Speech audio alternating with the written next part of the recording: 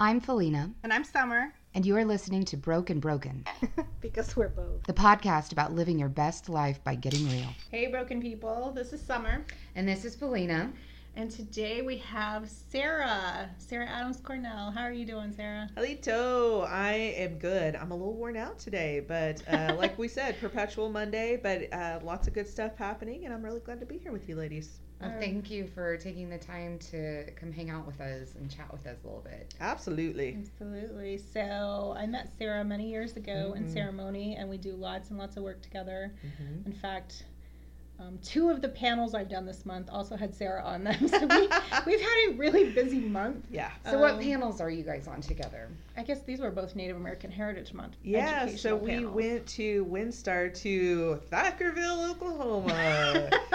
Where there is nothing but a casino. Nothing but a casino, and the world's largest casino, WinStar. So we were there for, it was actually a really keen event. For VAWA, that's right. Chickasaws put on a really cool VAWA connection between community and tribal law and governance and kind of where all of those intersections meet. And Summer, Kendra, and I did a panel on kind of what is the impact on our community with this legislation and how does it actually work out in a community. So what is the legislation for people who don't know? Yeah, Summer, you're better at this than I am. The Violence Against Women's Act. And we have talked about Right, we've talked about that. Yeah. And Kendra's actually been on the podcast before as well.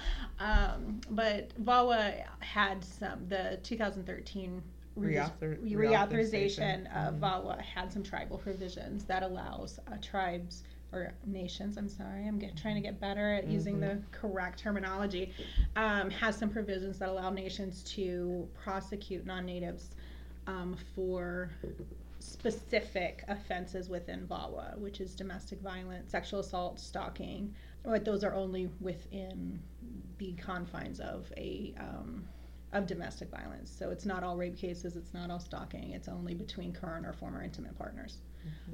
So we had to do some education on that. And we talked about more about how this plays out in women's lives. You know, what does this look like? What are we seeing in matriarch with our women?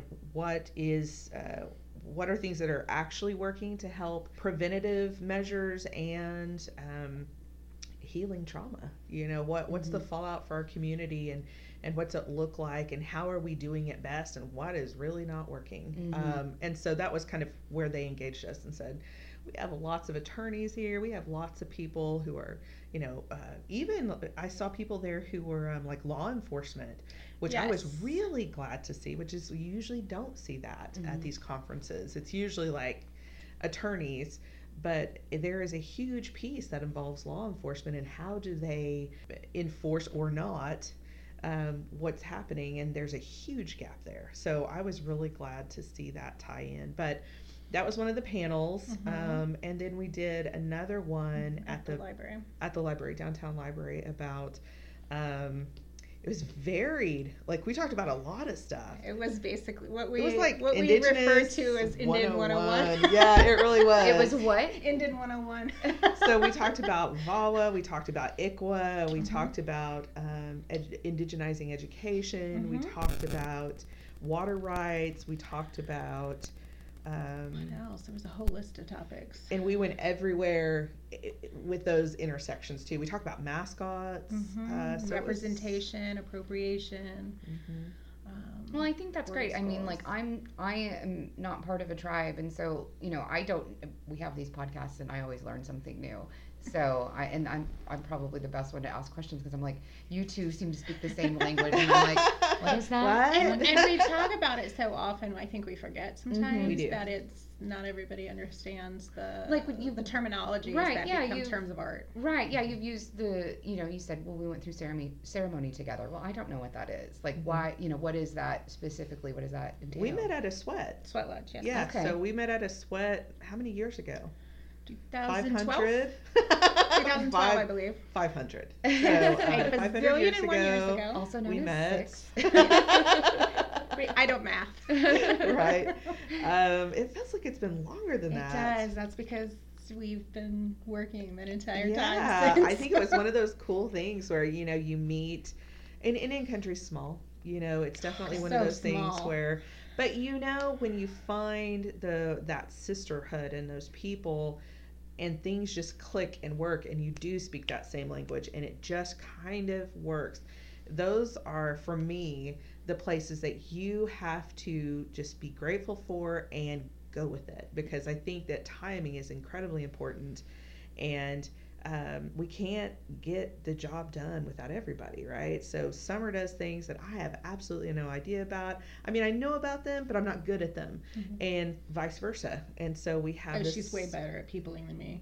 I cannot network like she can. It is, and that's kind of the beauty of it, right? Is Yeah. we all just kind of fill in the gaps, and we do it in a way that honors each other and each other's knowledge and place, and it is way easier to do revolution movement building when you have a whole bunch of sisters around you for healing, for support, to encourage them. Well, hell yeah. I Oh, mean, your God. ladies are everything. I don't know how Yes, anybody does everything. it without it, I quite don't honestly. know. I'd be in a fetal position rocking back and forth. Yeah, no, I couldn't live this life without my ladies. No, Mhm. I don't know. I need their support. Yes. So what is it that you do? So my 9 to 5, I work for my parents' company, Redland Sheet Metal. We are a custom fabrication sheet metal company in South Oklahoma City. So we do stainless steel countertops and cabinets and backsplash and industrial and a little bit of residential. So that's what I do, and I do a lot of like paperwork basically, and seeping into the financial bookkeeping end, which is like, I'm sorry. oh my, yes, and into project management. So I'm starting to bid jobs, things like that. So I'm using math for like the first time in my life, which is amazing. But then outside of that, I do a lot of things actually. I'm one of the co-founders of Matriarch. You guys met Kendra, who's incredible, and she's kind of the other half of this, the other co-founder. So that takes a lot of my time. And Matriarch is an intertribal Native women's organization, now a nonprofit. That's really, we are a support organization, and we empower each other, and we do trauma healing, and we do that twice a month in Tulsa and in Oklahoma City.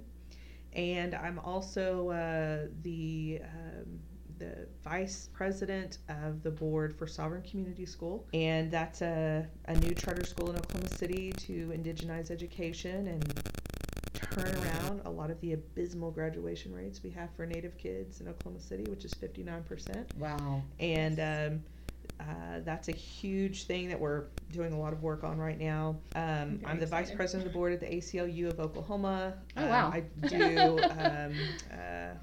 work with Not Your Mascots, doing work with, it's horrible. Like, I need to bring this stuff and put it in front of me. I know. You're going to have to edit we this need a running out. list. Yeah, because then I'm going to get in trouble. They're like, do I even have your you last didn't, bio? I don't mention know. this. I also have stage 4 cirrhosis, which means that I forget things pretty often. It's a real thing. Toxins build up in your body, and your memory is impacted. So this is the downfall of my cirrhosis, my diagnosis. But a lot of really exciting, good things that are going on, and most of it really centers around indigenizing spaces and women and children. So if you had to whoosh, that would be it. That's your focus. That's it. Yeah. That's what I do. Well, I approve. Spirit That's Society. awesome. Oh, yes. I'm a part of Central Oklahoma Two-Spirit Society, and what's the other one? If you're all scroll. I know, I'm looking, this isn't Doesn't old. matter. This You guys can bio's add it 2 in. years old. I don't know. Yeah. what to tell you. It's totally cool. We'll figure it out later. No big deal. And you have a couple children and all this. Oh, too, yes, that you I do take have care of. children. Yes. I have 2 daughters who are incredible and really drive my work. I would say, Live Indigenous OK. Oh, okay. We are both on this board and we both forgot it. I'm so sorry. Okay, so yeah, I am the founder of an organization called Live Indigenous OK, and it is not a nonprofit, so it really is a community grassroots organization. We recently got Indigenous Peoples Day recognized in Oklahoma City, and so that was that was you, or that was our group. It was definitely not just me. Sure. Yeah. And thank you, Mayor Holtz. Yes, thank you, Mayor Holtz. That was an incredible, and I'd love to talk about that at some point because we really haven't. Well, let's talk about it. Go ahead. do it. Go right ahead. It was the most different experience, polar opposite interactions that we had with city government prior. He was incredible. He actually asked us our opinion on issues happening in the city. He is Osage, which I think had a whole lot to do with it. He also is young and he is inclusive, and it was just completely different. I felt like I was listened to. Yes, and it's not just with our community either. I've noticed him. Wait, a politician listened to you? Mayor Holt, yes. And asked us questions and then listened. Right. You know, there's the kicker. Wow. Right. And then he did something? And he And did then he did something too. something. That Yeah. you wanted him to do? Right? Yes. And not for money. No. It was amazing. No. I Huh. know. Because my girls took part in the the sit-in reenactment, the 50th anniversary of the Clara Looper sit-ins. And he was there for that too, and he spoke. He actually got physically emotional in speaking about what Oklahoma City still needs to do about that. as far as becoming more inclusive and listening to marginalized communities about what we need. And I've heard him on a few occasions talk about that, how he reaches out to community members that he knows to get feedback instead of just making decisions, assuming what they need. So we need more of those we people need lots in office. of David Holtz. Yes. And can we clone him? Is that possible? I know, right? And the thing is that what I love is that he's a Republican. So this is changing how I feel about Republicans somewhat. Not all Republicans, but it has not been my experience to have to be able to communicate on this level with somebody who sits under a different flag, so to speak. Right. So it has really given me the opportunity to reevaluate and say, okay, we can find bridges, we can find things we agree on, and find more inclusion for communities of color and oppressed communities in Oklahoma City. Hopefully he'll run for, governor. Wouldn't that be key? Maybe, yeah. Anyway, if he wants to do that. So contrast that. Tell her how the council for 3 or 4 years. It makes my eye twitch to talk about this. Yeah. It was horrendous. What was it? So we took Indigenous Peoples Day to Oklahoma City City Council 4 years ago, and we thought it was going to be really easy, low-hanging fruit, right? City doesn't actually recognize Columbus Day. So this was really just an addition, just to say, hey, we're recognizing Indigenous Peoples Day on the second Monday in October. This should be easy. It was not. So we were met with all kinds of rhetoric from, there was a really great guy who really assimilated into, the culture, and you guys should do like that. Him. And we're just not ready for this type of thing. All the way to, if you want it. Isn't that enough? Yes. And, if we do this for you, then every, group is going to want their day. And I was like, well, that's okay, right? Let's let them have their day. Right? Every other day is White People's Day, Exactly. We were also told we would be taken more seriously if we had more men speaking for us. Are you fucking kidding me? They actually said that? No. Yes, there's actually an editorial online somewhere I wrote about that. The fact that there were no men with us. And so fucking what? Right? Right, so we had to go to the men and ask them, and they're like, okay, we'll do it, but it shouldn't be necessary. Right. That irritates me. Yeah. And we did actually have men working with us. They just weren't the leads. Right. And so, gosh, yeah, how did your tiny little female brain handle all those big questions? I know. It's incredible that, our husbands let us come and, take let us out of the house. Right. Did they let you wear pants instead of skirts, too? Right. And the fact that Oklahoma City City Council just doesn't represent, they do not look like what Oklahoma City looks like. They have one woman on council who voted against us, by the way. Yes, she did. And we just have a lot of people. Like, there is a person who represents South Oklahoma City who is an old white man. And South Oklahoma City is very dominantly Hispanic, Mm-hmm. and they need someone who represents their community and not someone who has just, and I think he's been sitting in that seat for like a long time. I don't know how long. a long time. I think he's the longest sitting council person, but nevertheless, we encountered a lot of, I would say, bigotry, patriarchal. Mm-hmm. I don't even know what to call it. Male toxic energy. And even, do you remember being in that room? And I remember looking up, and I looked up at the ceiling, and they had these light fixtures. Yes, I tweeted those photos of the light fixture. I'm and they have like Indians with like headdresses on them, and I was like, this is so Oklahoma, where we will they want the dancers, they want the music, they want the feathers, they do not want the actual people, like contemporary indigenous people. No, they just want to. They love us when they want us to dance for them and entertain them, but not otherwise. See you later. So that was kind of what we encountered for the first 2 years. The third year we didn't go before them because we knew that the makeup had not changed enough. We were I don't like to beat my head against a wall, so. Yeah. We were like, we're going to sit this one out. And we consulted. We had a public meeting of Oklahoma City. Yeah. Oh, it was very intentional. Community, and that was the consensus. I think it was unanimous, actually. I don't think there were any detractors that said wait. Yeah, let's do it again. So and we knew, but we knew the election was coming up. Yes. And so we used our time to go meet with those candidates and say, how do you feel about Indigenous Peoples Day? How would you vote? And actually, everybody we talked to said that they would vote for it. And so, but Mayor Holt seemed a lot more willing to sit down and have open conversation with us. It was less about getting our votes and more about inclusion and making good decisions for the city. So that was kind of how that happened. We got it passed. We'd been working on it with him in his office for probably 4 or 5 months before October. Got it passed, had a resolution reading at Oklahoma City University on second Monday in October, which was like the 8th or the 10th. And then we had a panel that day.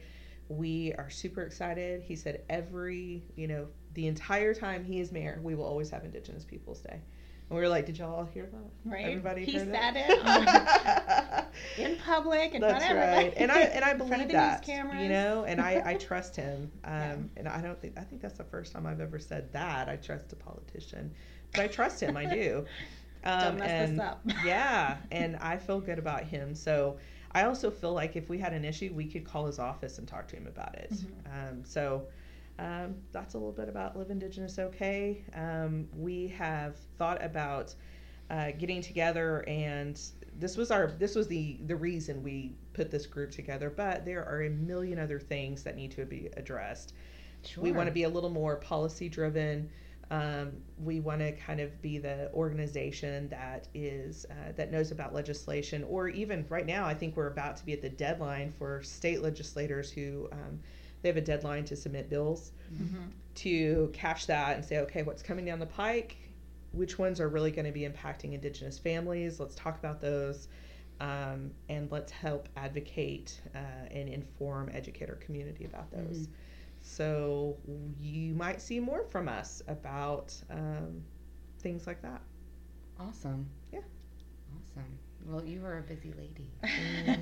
I think we're all busy, though. I know that it's a lot of stuff that's kind of more public, but I really don't see myself as more busy than anybody. I think everybody's kind of doing, working, sometimes more in silos, but it's all important work, whether you're making sure that your kid is getting their homework done, or whether you take that extra 10 minutes to make sure that you're taking care of yourself. We're all struggling to meet the needs of our families and our community and ourselves. And ourselves always come last, unfortunately. But I'm trying to get better at that. I'm the worst. I mean, nothing to pour from the cup if it's empty. Absolutely. You know, and mine is bone dry, baby. I am so awful about taking care of myself. I wait till I collapse and then like, oh yeah. And then we go, why are we sick? Right. Why am I sick? Why do I have these? Why can't I kick this thing? And it's like, because you've been working 18 hours a day. Yeah. I was in bed all day yesterday because I was so sick because, I spent the last 3 days in DC, and before that I was doing everything else, and I just finally collapsed yesterday. How was DC? It was good. Yeah, tell us a little bit about it. I went and spoke. I gave a diversity and inclusion training for the Bureau of Land Management. Okay, that to me, I'm like, you're in the pit. I was a little concerned about how some of the things I had to say were going to be received, but I say them with a sweet smile. So what are you going to do? Right. They already made the checkout, so. Actually, they don't. You have to invoice after the fact, but but I had a signed contract, so. There you go. It was received better than I expected. So it was pretty good. That was the best group I have ever spoken to as far as asking questions. Really? You know how you usually get 3, maybe 4 questions? Almost everybody in the room had something to talk about. It was really awesome. I love that interaction. So give me some highlights. I gave my presentation, which what they had requested was Native contributions to American society.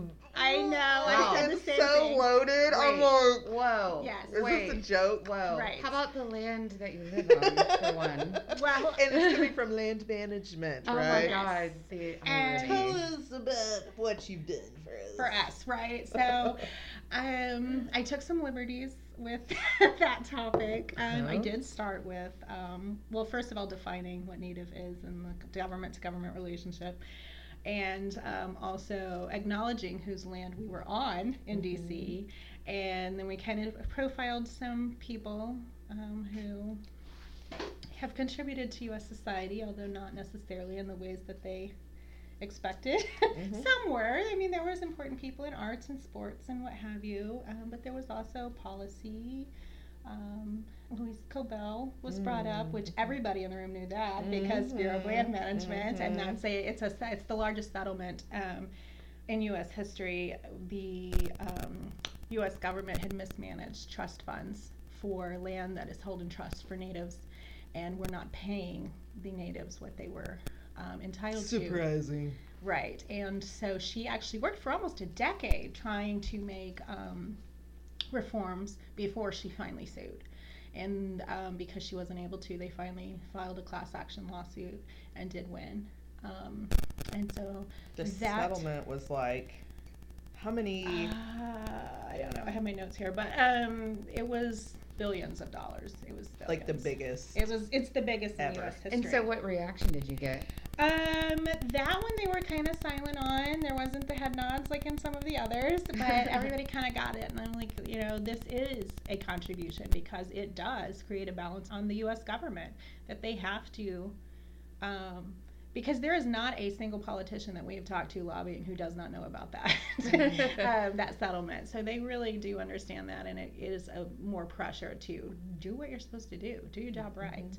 And I also talked about baby Veronica and ICWA and all the ways that case has affected things, because it's not just ICWA. It is, ICWA, Indian Child Welfare Act. Right, Indian Child Welfare Act, which we did a episode on recently with Jonna. And it also exposed a lot of corruption in the adoption industry, and also how rights are stripped from unmarried fathers and military fathers, so that and their children are placed for adoption against their wishes. So I included a lot of stuff in there. Good for you. That they weren't expecting. John Trudell made it in there, which is probably the most controversial person I talked about. I even gave his quotes about the FBI declaring war on him and other AIM leaders. But so what's his controversy? He first became known because he was the spokesperson for the national spokesman for the Alcatraz occupation in, what year was that, 73? I don't know the year. It was before I was born. Gets fuzzy when it was before I was born. But anyhow, he was the national spokesperson for that. And then, of course, the American Indian Movement came out of that after it wound down. And they were pretty well hunted down by the FBI. there is a 17,000 page FBI file on just him. Oh, wow. And then Brilliant poet. right, and how he became a incredible poet. activist. And how he became a poet was there was a suspicious fire at his home on the res that killed his wife, his children, and her mother. Oh, wow. And the FBI refused to investigate. And he believed that it was done by them, or at the very least enabled by them, in reaction to a demonstration he had done in which he did burn an American flag 12 hours before the fire happened at his home. And that's actually how he became a poet. He went into basically isolated himself entirely and then the words just started pouring out of him, and he became an absolutely brilliant poet.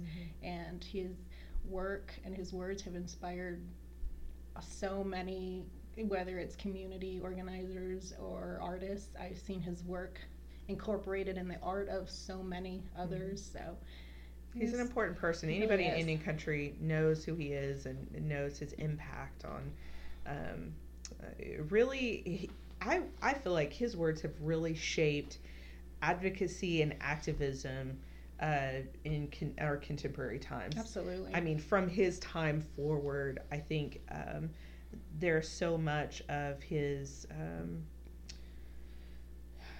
not just his views, but the way that he chose to act on them, and the way that he spoke them, and the power that people feel from just how much he loves his people, like that. And I think that a lot of times AIM and some of these groups get such a bad rap. I mean, I think it's the same for organizations like the Black Panthers. They were a community organization feeding kids. They were feeding people. They were making... Right? Yeah. Like, that was a big part of who they were. And most of those movements have always been villainized and made into...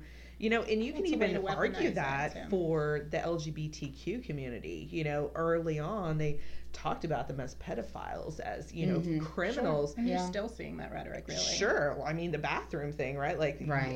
They're going to molest your children in there. And it's like, people of color or oppressed people have been villainized, and their movements, so that it's a way to silence. The larger society will always view them as criminals, which helps perpetuate the racism and the oppression. So, yeah. Well, I'm glad you threw some things into your speech that they weren't expecting. What kind of questions did you get? I got a lot of the typical questions, how can we hold people accountable in our own lives, which is pretty standard, and nobody ever wants the answer to, because it's like you've got to stand up to the people you care about, whether they like it or not. And nobody likes that answer. They want a magic solution that's going to get them off the hook and them not have to be uncomfortable, which never works. Then I also got the the standard questions that we love, which I posted a photo of my son took where I'm giving a side eye to somebody. Like, really? Because it was would the mascots be okay if it was a Native person dressing up, or isn't that at least more accurate if the Boy Scouts are putting the headdress on a Native person? I'm like, thank you for missing the point. Right. And there was a couple who asked about me, which is I'm not used to. I'm used to people wanting to talk about the topic and not myself. So that was a little odd. What they want to know about you, Summer? The first one was just wanted to know about me in general, because unlike most places, they didn't do a well, how normally when they introduce you, they do a bio, right? Yeah. Well, they didn't at this, and it was the first time, and that's weird. It was gonna talk like that, right? And I didn't think about it. I didn't realize until after the fact. And his question was, you've developed the story really well for other people, but who are you? So I had to give kind of my background and stuff, and then there was this one. Really nice woman who she kept staring at her phone, and I'm like, what is she doing? She was on my website, like reading my CV and everything. And she's like, I'm on your website right now, and she said you're well on your way to leaving a an incredible legacy, but what is it you want to be known as when you're gone? That was the hardest question I have ever I bet you're gotten. like, Yes, I was like, well, what do you want to be? Yeah, well, Summer. the thing is, I don't really care if people remember my name. I just want the work that I've put in to continue, and with the movement, the momentum in all these movements that we work on to continue. Because ideally, if we've done our jobs in the way that we hope we're doing our jobs, when we're gone, there's not going to be a void that they're missing us, because other people have already filled that in and be doing even bigger and better things than we could ever conceive of. So it's about building the momentum now. Right. It's about sustainability. Right. Yeah. The life that we've put Sustaining into what this to continue to grow. Which means also that we have built on what our ancestors have placed for us. So it's not that we didn't also benefit from that trajectory. Absolutely. The work that came before you. Yeah, because we wouldn't be here if it weren't for people before us who had, we incrementally make it better all the time, usually.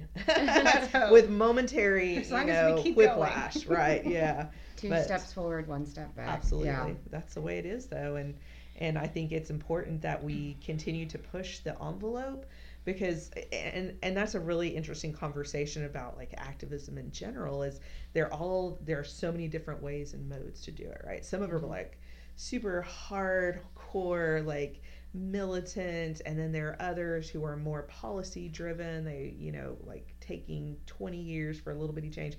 Then there are others who do like more grassroots stuff. So there's so many different ways, and everybody thinks there's a right way. Well, I feel like you have to use them all, because the people who are really driving it hardcore, they get us further down the line, but the policy people are really good because they make it sustainable, long-term law.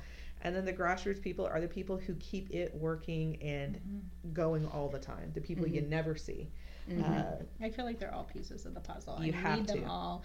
And it is a beautiful thing when you can strategically work them to where it's pushing together. And they're not working against each other. That happens. Oh, man. Because sometimes it's easy to say, okay, I want to go scream about this, but then have no strategic plan for how that's going to happen and result. Or how it will backlash other movements when you do that. And so you have to be strategic, and that's one thing that I think is really easy to not think about. And well, I have a question. So it gets really fun. This is maybe a dumb question, but no dumb questions. How do some of the movements that you guys are involved in with the tribal work coincide with like the women's movement, or like when we had the teacher walkout? Like, do you have a presence at those things and work with the people?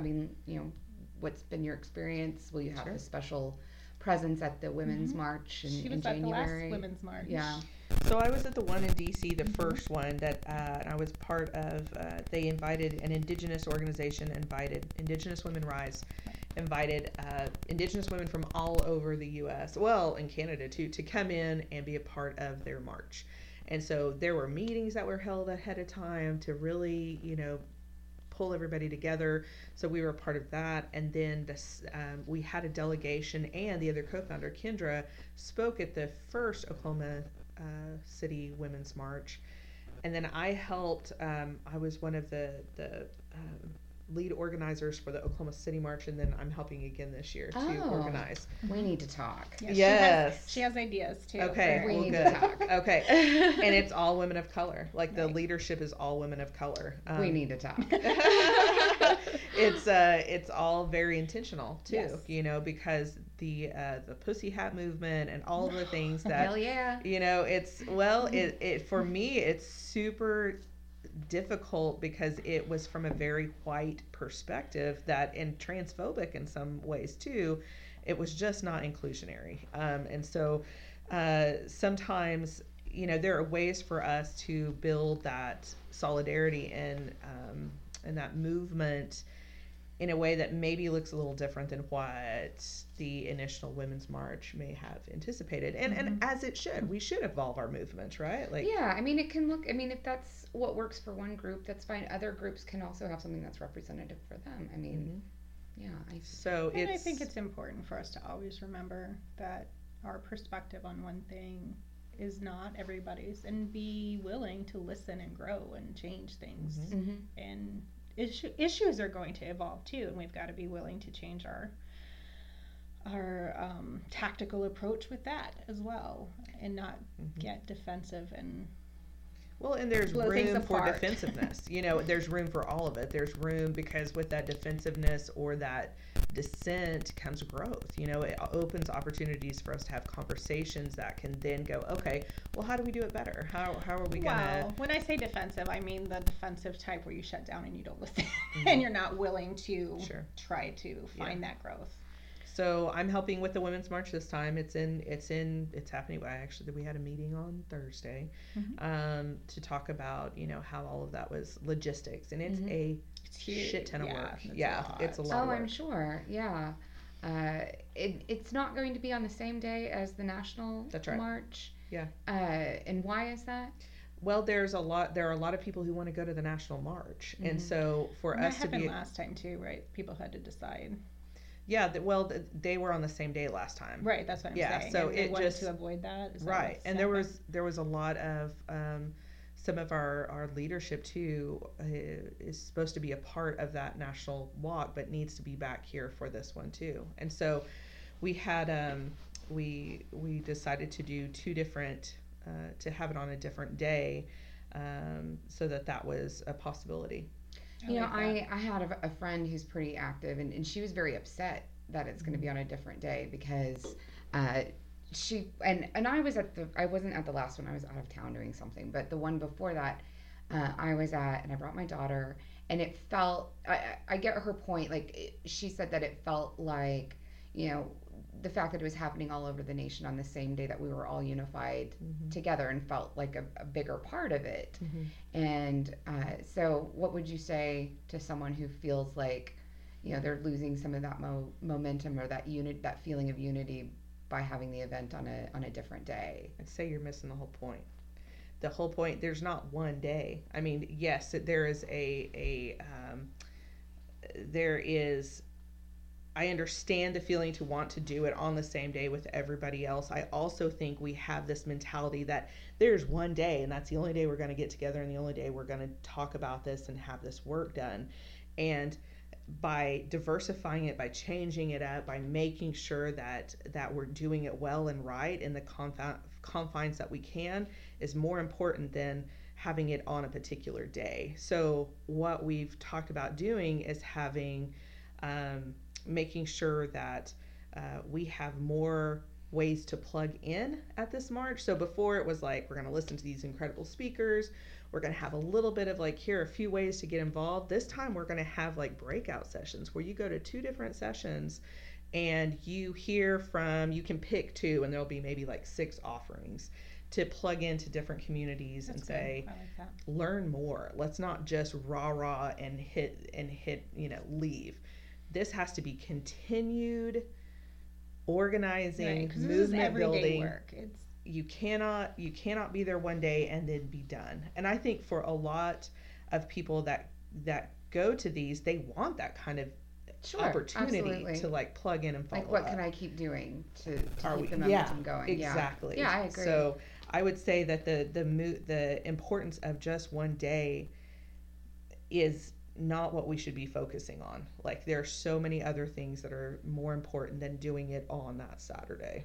No, I get that. I think there may be a misconception that the only reason it's not on the same day is because a handful of people want to do both. And that doesn't feel, for everybody else who wants to be a part of it, but there's obviously more reasons than having it just on.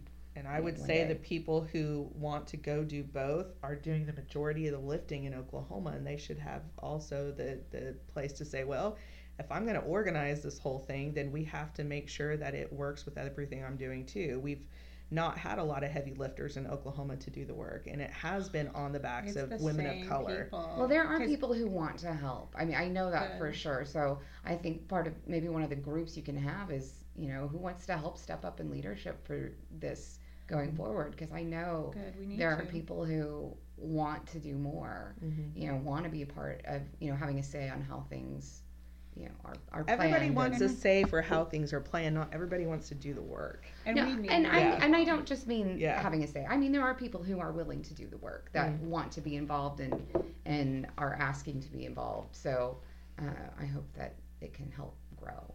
Yeah, I hope so, because we do need more people putting in work and organizing, because I see the same handful of people at every event and across communities, they're working, and I'm like, there's so many people. It shouldn't be left to this small group of people to kill themselves to push things forward. So hopefully people will start absolutely coming on board and helping do things, doing the work. I've seen some of the lashback on it too, and some of it's just freaking ugly, and I just want to go lashback, like what? About the date. I'm just like, seriously, we're gonna argue about the date? Like, that's what we have policy coming at us to make it illegal for people to get an abortion. Like, we're gonna talk about life in prison. Like this, in Oklahoma, that's the bill that's been put forward. I know. It just it's just hard to, like, I don't know. I think this is the also a hard part of movement building is like the dissent that happens within groups, the fractioning that happens in these movements. We get caught up in things that take our energy away from things that are incredibly important. And that's hard. That's tough for me. It gets me to a place where I'm like, is it worth it? Like, I don't want to spin my wheels. My very least favorite thing is to have my time or waste somebody else's time. Sure. It's like, there's too much work to do. I'm not interested in infighting. Right. Sure. Yeah. No, we do have too much work to do. There's so much. I feel like, and I feel like, the last couple of years have been even harder. Yeah, but I think we've made a lot of progress. Like, there's a lot of progress, I'd say, for the Indigenous community. Things that have happened in Oklahoma City, getting Sovereign Community School passed this year, seeing Indigenous Peoples Day passed this year.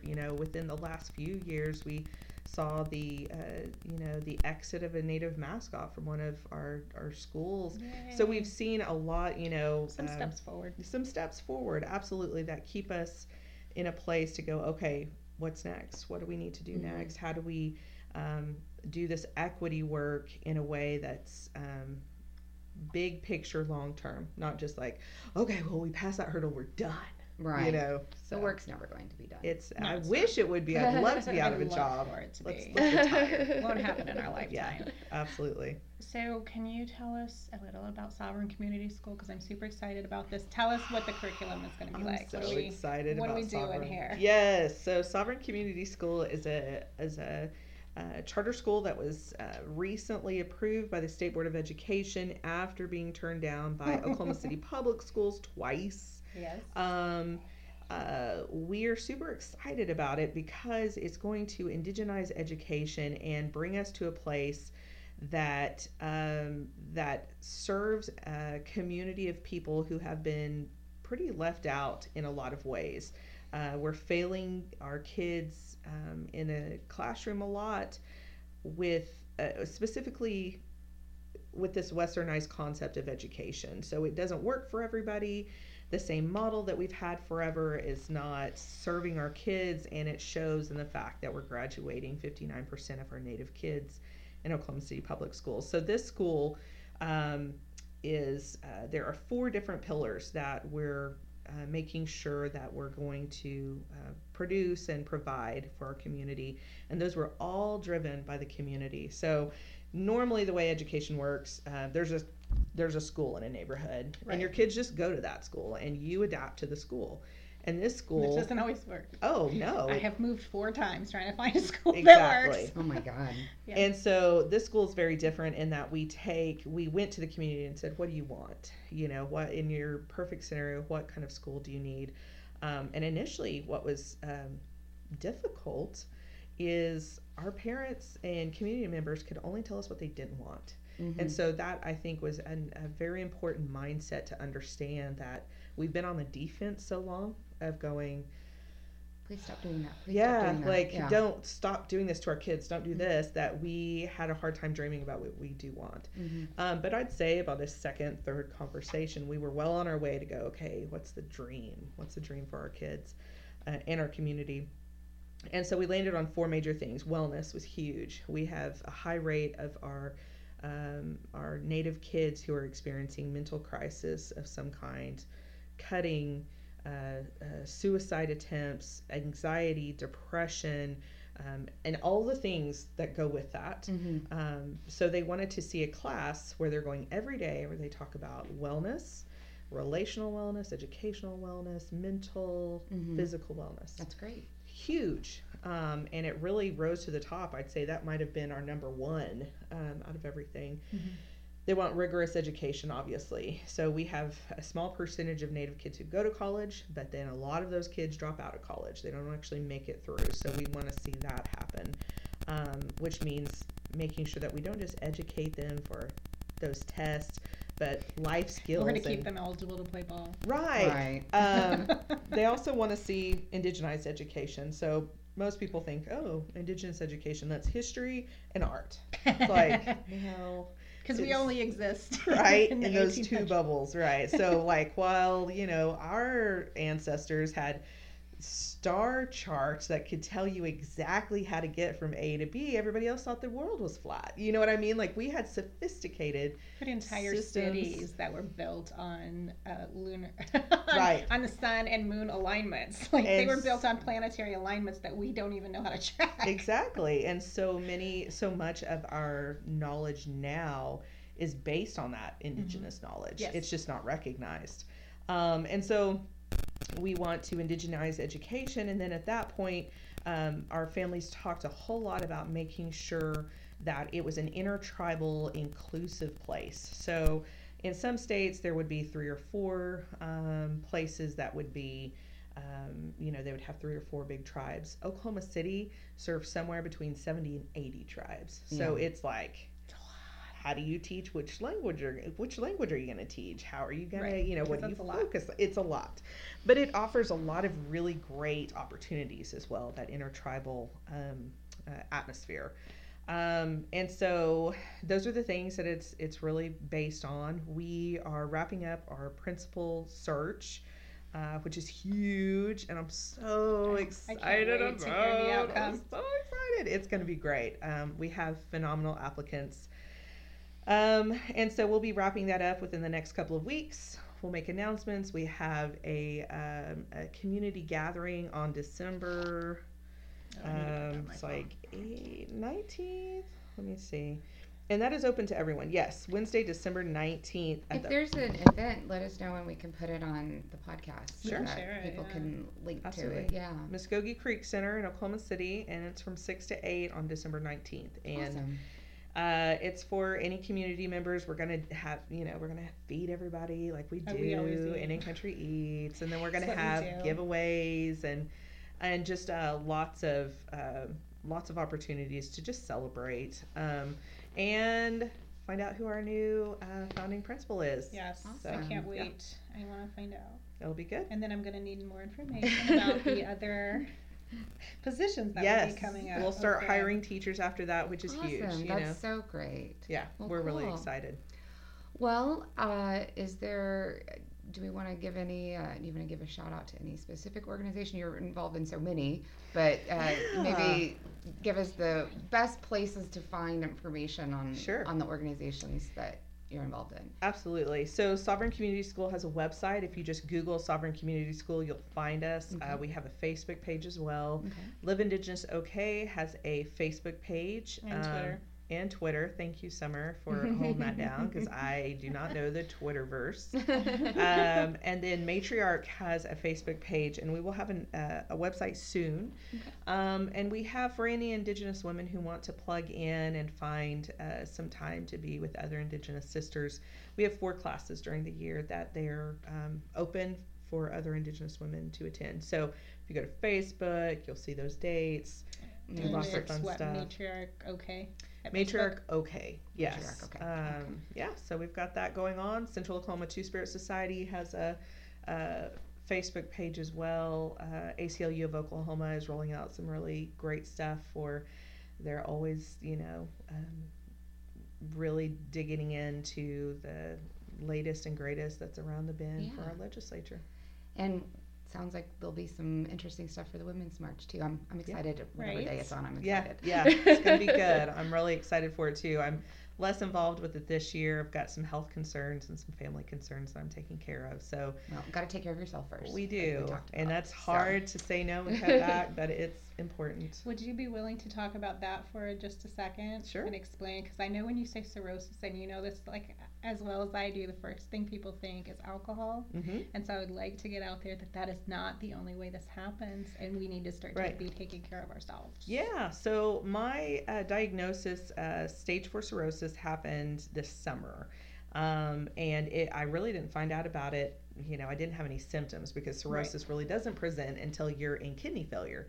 But I had gallbladder issues. They were removing my gallbladder, saw that my liver was enlarged, sent a biopsy off, and came back, and they were like, yeah, so it's stage 4.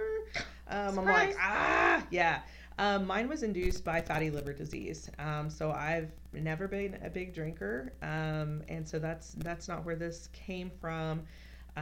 Mine was from not getting enough activity and not eating all the foods that I need to eat to be healthy. So the first thing they did was put me on a diet and exercise plan. So I've lost about 30 pounds so far, which will shrink the size of my liver, which will reduce the scarring. And cirrhosis basically is the scarring of your liver.